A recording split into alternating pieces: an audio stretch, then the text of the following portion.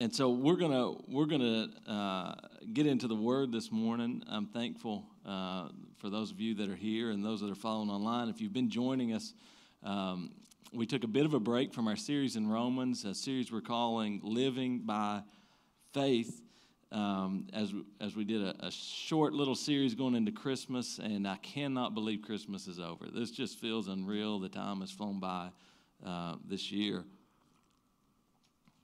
And so we're going to go back to Romans starting this morning, and we're in chapter 5. And I was thinking, God, it would be pretty incredible if this next passage of Scripture, if you could just share in my heart some message as we begin to transition this year. I always enjoy the turnover of a new year. It feels like a fresh start. It feels like time to set new goals and kind of reflect on what God has given and done this year, even in the midst of maybe chaos this year in 2020, and be hopeful because the hope He's put in our heart about what's coming up next. And as I read these verses, I thought, oh, God, this is so many times since I've been preaching through, over 6 years almost, of preaching through books of the Bible, we get to a passage of Scripture. You saw how it worked going into Christmas. We were at a perfect place to launch into our Hope series at Christmas. And now coming back out, we have this message that I've titled, Now We Rejoice, because you might be like me and saying, well, 2020 happened, now what? Now what are we going to do? What happens next? What's coming in 2021 and what could be there?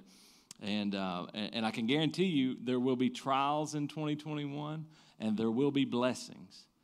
And we found in this passage of Scripture just this reminder of what we can and should do regardless of circumstances.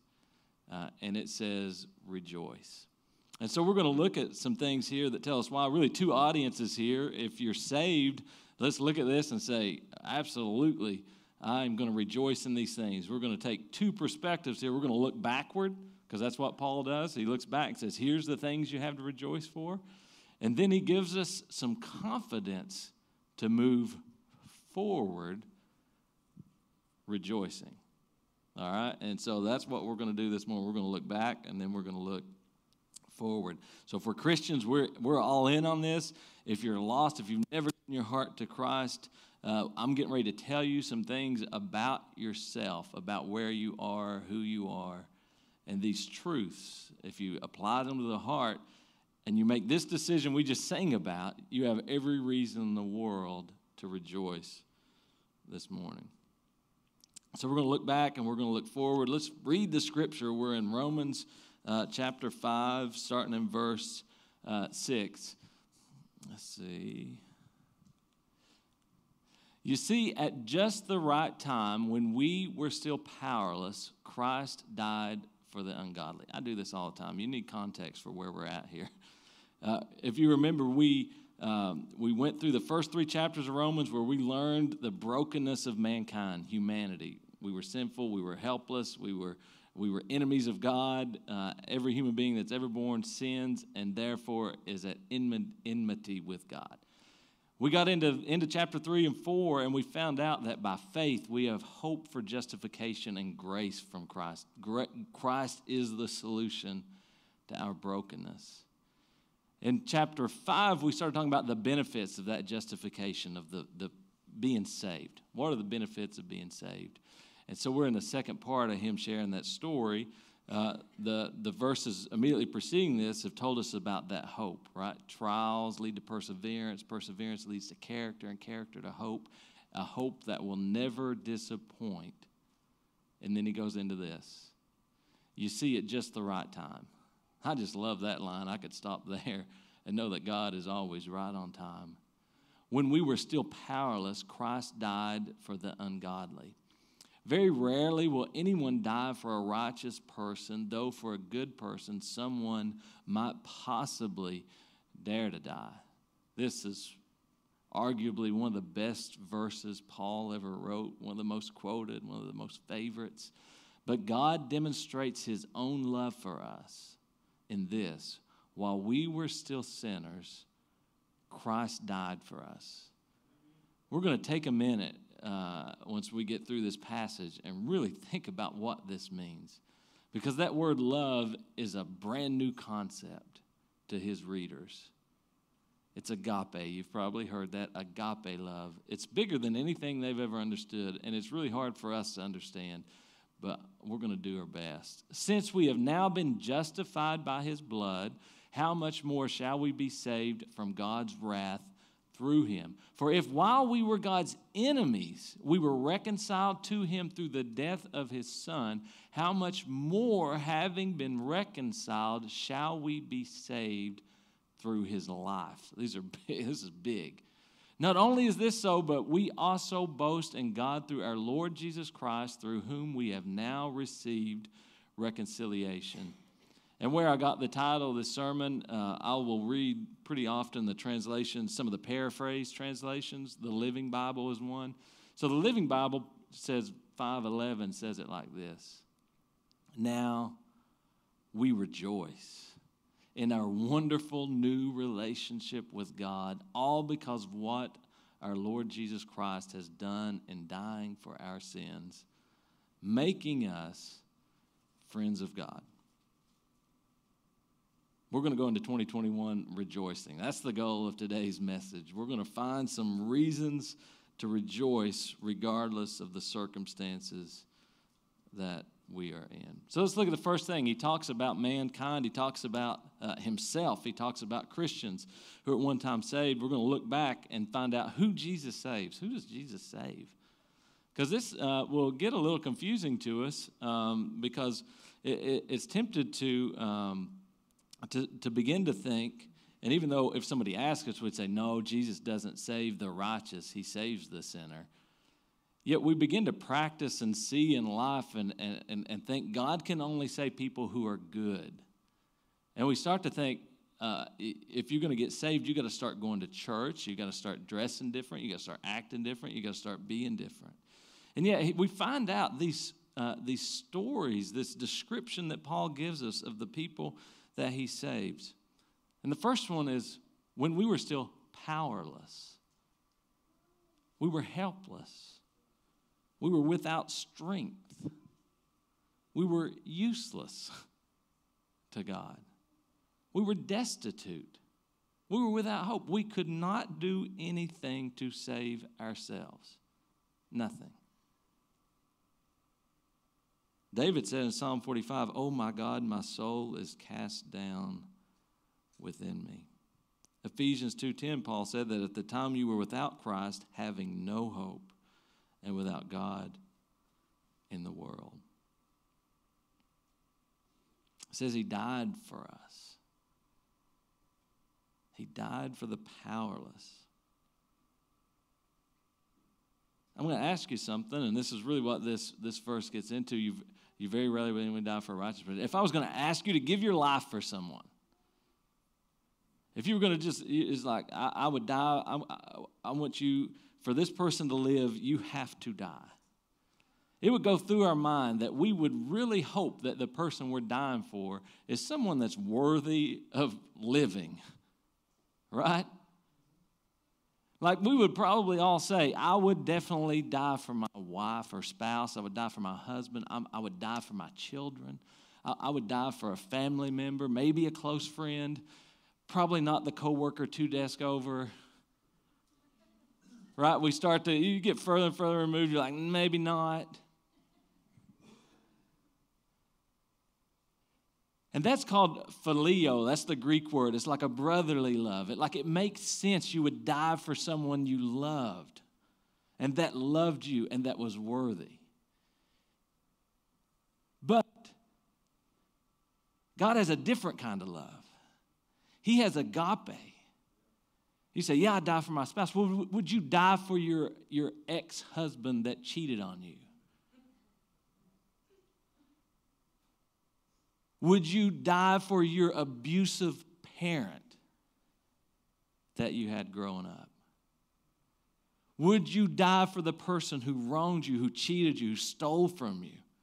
Who was totally helpless, who was totally ungodly, totally sinful, had just rebelled against you, had turned on you, who could care less about you? Would you die for that person? That's what Paul is saying. He's like, Christ died for that person. Very rarely will anyone die for a good person, maybe a righteous person. Like maybe we would. That's you and me. You see how this gets so, it's different when you see that God dies for the powerless. No benefit we're no benefit to him. We absolutely need him. He does not need us.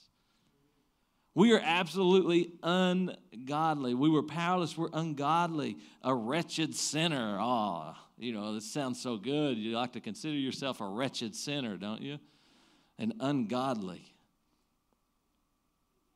But if you're not, today it's because his grace. But we find we all start there. This is who Jesus saves. The powerless, the helpless, the destitute, the ungodly, the sinners. What's ungodly mean? We're not like God. We disobey God's word. We disobey our parents. We disobey what he tells us to do. We live selfishly. We ignore his commandments. We choose to do our own thing instead of what he's calling us to. The things he asks us to give up, we don't give up. The things he asks us to give into, we push against. We pursue the pride of life, the things of this world, power, recognition, name, acceptance, all these things. We are ungodly.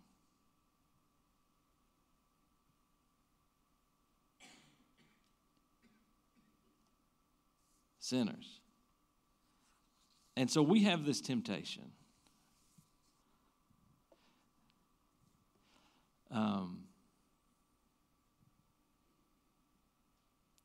To forget that truth. And to think that God has saved us because we have somehow lived differently or done something for ourselves. And so I share, we're not saved because we go to church. We're not saved because we broke free from some addiction or started dressing different or started giving to the church. These are not the things that save us. And the very people that God died, that Jesus died for, that he died to save, are the people we look at and think they need to get their act together. Right? Would we die from the what we see as the druggie down the street? Would we die for that person? Probably not. Christ absolutely did. What are we called to do for that person? We're called to say, Christ died for you. You're a perfect candidate, actually. You're a better candidate than I am because I'm acting all righteous. And so we don't have to go and try to fix all these people that are wrong, that are broken, that are sinners. We just have to share the message that Christ is saying here, that we've got reason to rejoice because without the grace of God, when God looks down, we are on the same playing field with everybody we look at. And you know what we say? I hope that person gets what they deserve. Right? That's, my story of, when I was coming to work one day and somebody passed me flying, right? And I thought, I hope they get a ticket. All right? And then, I got up a mile or so and they were pulled over by the road. The cops were there. I was like, yes, they got what they deserve. You see, in our heart, we want people to get what they deserve. We want vengeance. Especially the ones who have hurt us personally, who have wronged us. And this agape love that's way bigger than us, man, when you get saved, all of a sudden you start to see your heart change. You'll never be perfect and just like God. But see, those people, the Bible says that God desires no man lose his life. He will be just, and if you choose not to accept this gift of grace, if you choose not to follow Jesus, you are broken and he's a just God. You leave this world without ever professing Christ. He has promised eternal death. But while we are living, every day is a day of grace and mercy on your life. An opportunity to make the biggest decision that changes everything. And he loves and he wills and he desires for everyone that all would come to him. But we struggle with that. I mean, maybe it's only me. But there's murderers, there's things that we look at, there's politics, there's all these things that we just want people to get what they deserve.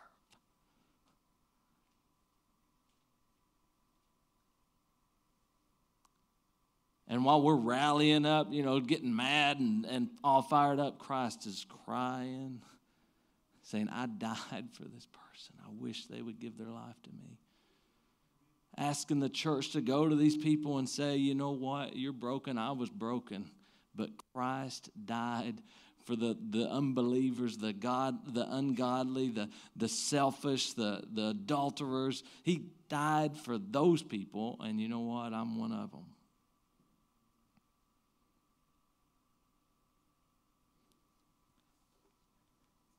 But God demonstrated his own love for us in this. While we were still sinners, Christ died for us. Since we have now been justified by his blood, how much more shall we be saved from God's wrath through him?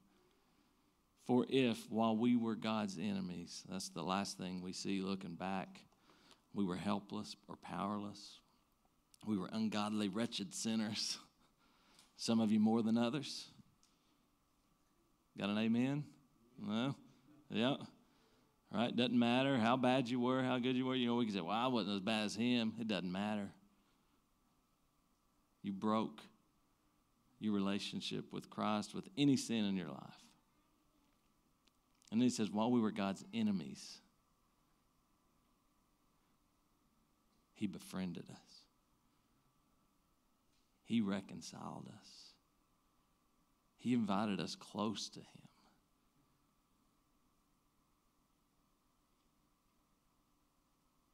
You've never given your heart to Christ today, you are powerless. You can't save yourself. You are ungodly, you're sinful. You're an enemy to God. And yet we find this hope that we have. He invites us, said, for God so loved the world that he gave his only begotten Son, that whosoever would believeth upon him could have everlasting life. There's one thing that can change your circumstances and your relationship with God, and that is faith. Faith in professing your belief in Jesus Christ and accepting him into your heart. You see, sin broke the relationship between God. He reconciled it in the death of Christ, because here's what happens there. Wages of sin are death. We all have to die. God accepts Jesus' death in our place when we profess our faith in him. We die. We've put our faith in Christ. That death on the cross justifies us. We find that in this story, and as Paul relates this, that God is the one who reconciles. It doesn't say, for while we were God's enemies, we got our act together and reconciled ourselves with Christ. It says we were reconciled to him through the death of his Son. How much more, having been reconciled, shall we be saved through his life? Imagine how difficult the cross was for God the Father, as he looked at all the people who had turned against him and all this wrath that he had for us and for sin. And he looked at his own Son, who was perfect and righteous and without sin. And he poured all that wrath for you and me out on him, knowing well and good that some of us would accept it and some of us would not. Christ was condemned. God accepted that for the condemnation we deserved. He bore the cost of our sins so that if we put our faith in him, we become righteous. With these thoughts, as we look back, these are the things we can rejoice for. I was powerless, I was helpless, I was a sinner, I was an enemy, and I've been befriended by God. I have a relationship going forward. Okay, going forward, he says, hey, if while you were an enemy, if you were this powerless and helpless and sinful and broken, and Christ did demonstrated the greatest example of love, agape, known to the world and history, how much more, now that you've been reconciled, that you are his child, that he cares for you, that you are part of his family, that you are close to him, how much more will he save you through his life? So we have this to look forward to, that while we were once powerless and helpless, Ephesians 3:20 says, now to him who is able to do far more abundantly beyond all that we ask or think, according to the power that works within us. We are no longer powerless when we look forward. We don't have to carry the burdens of guilt and the mistakes and the letdowns and the things and the disappointments that we felt. His mercies are made new every morning. We can walk forward in confidence with this righteous relationship with Christ. We are not going into 2021 alone.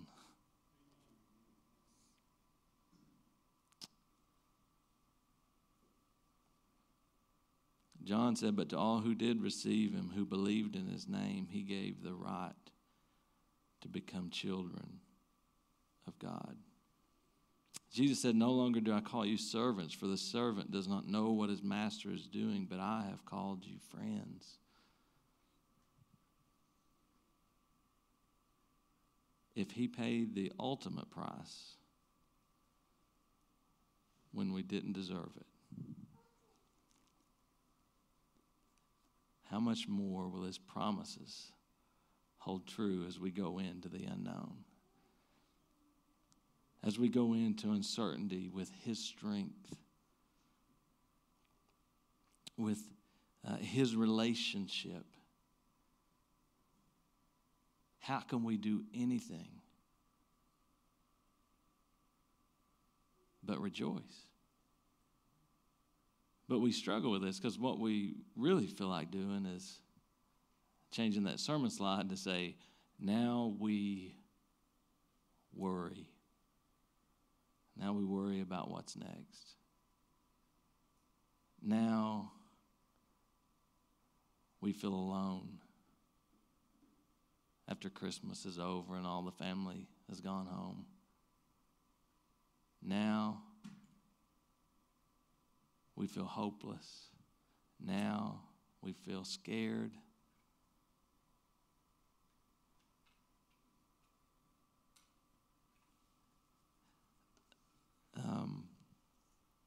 And yet we have this verse that says, now we rejoice. Can we come there this morning? Can we look back and say, yep, this was lots of trials this year. We lost loved ones this year. Many of us have. Can we see God's sovereignty in that and trust him?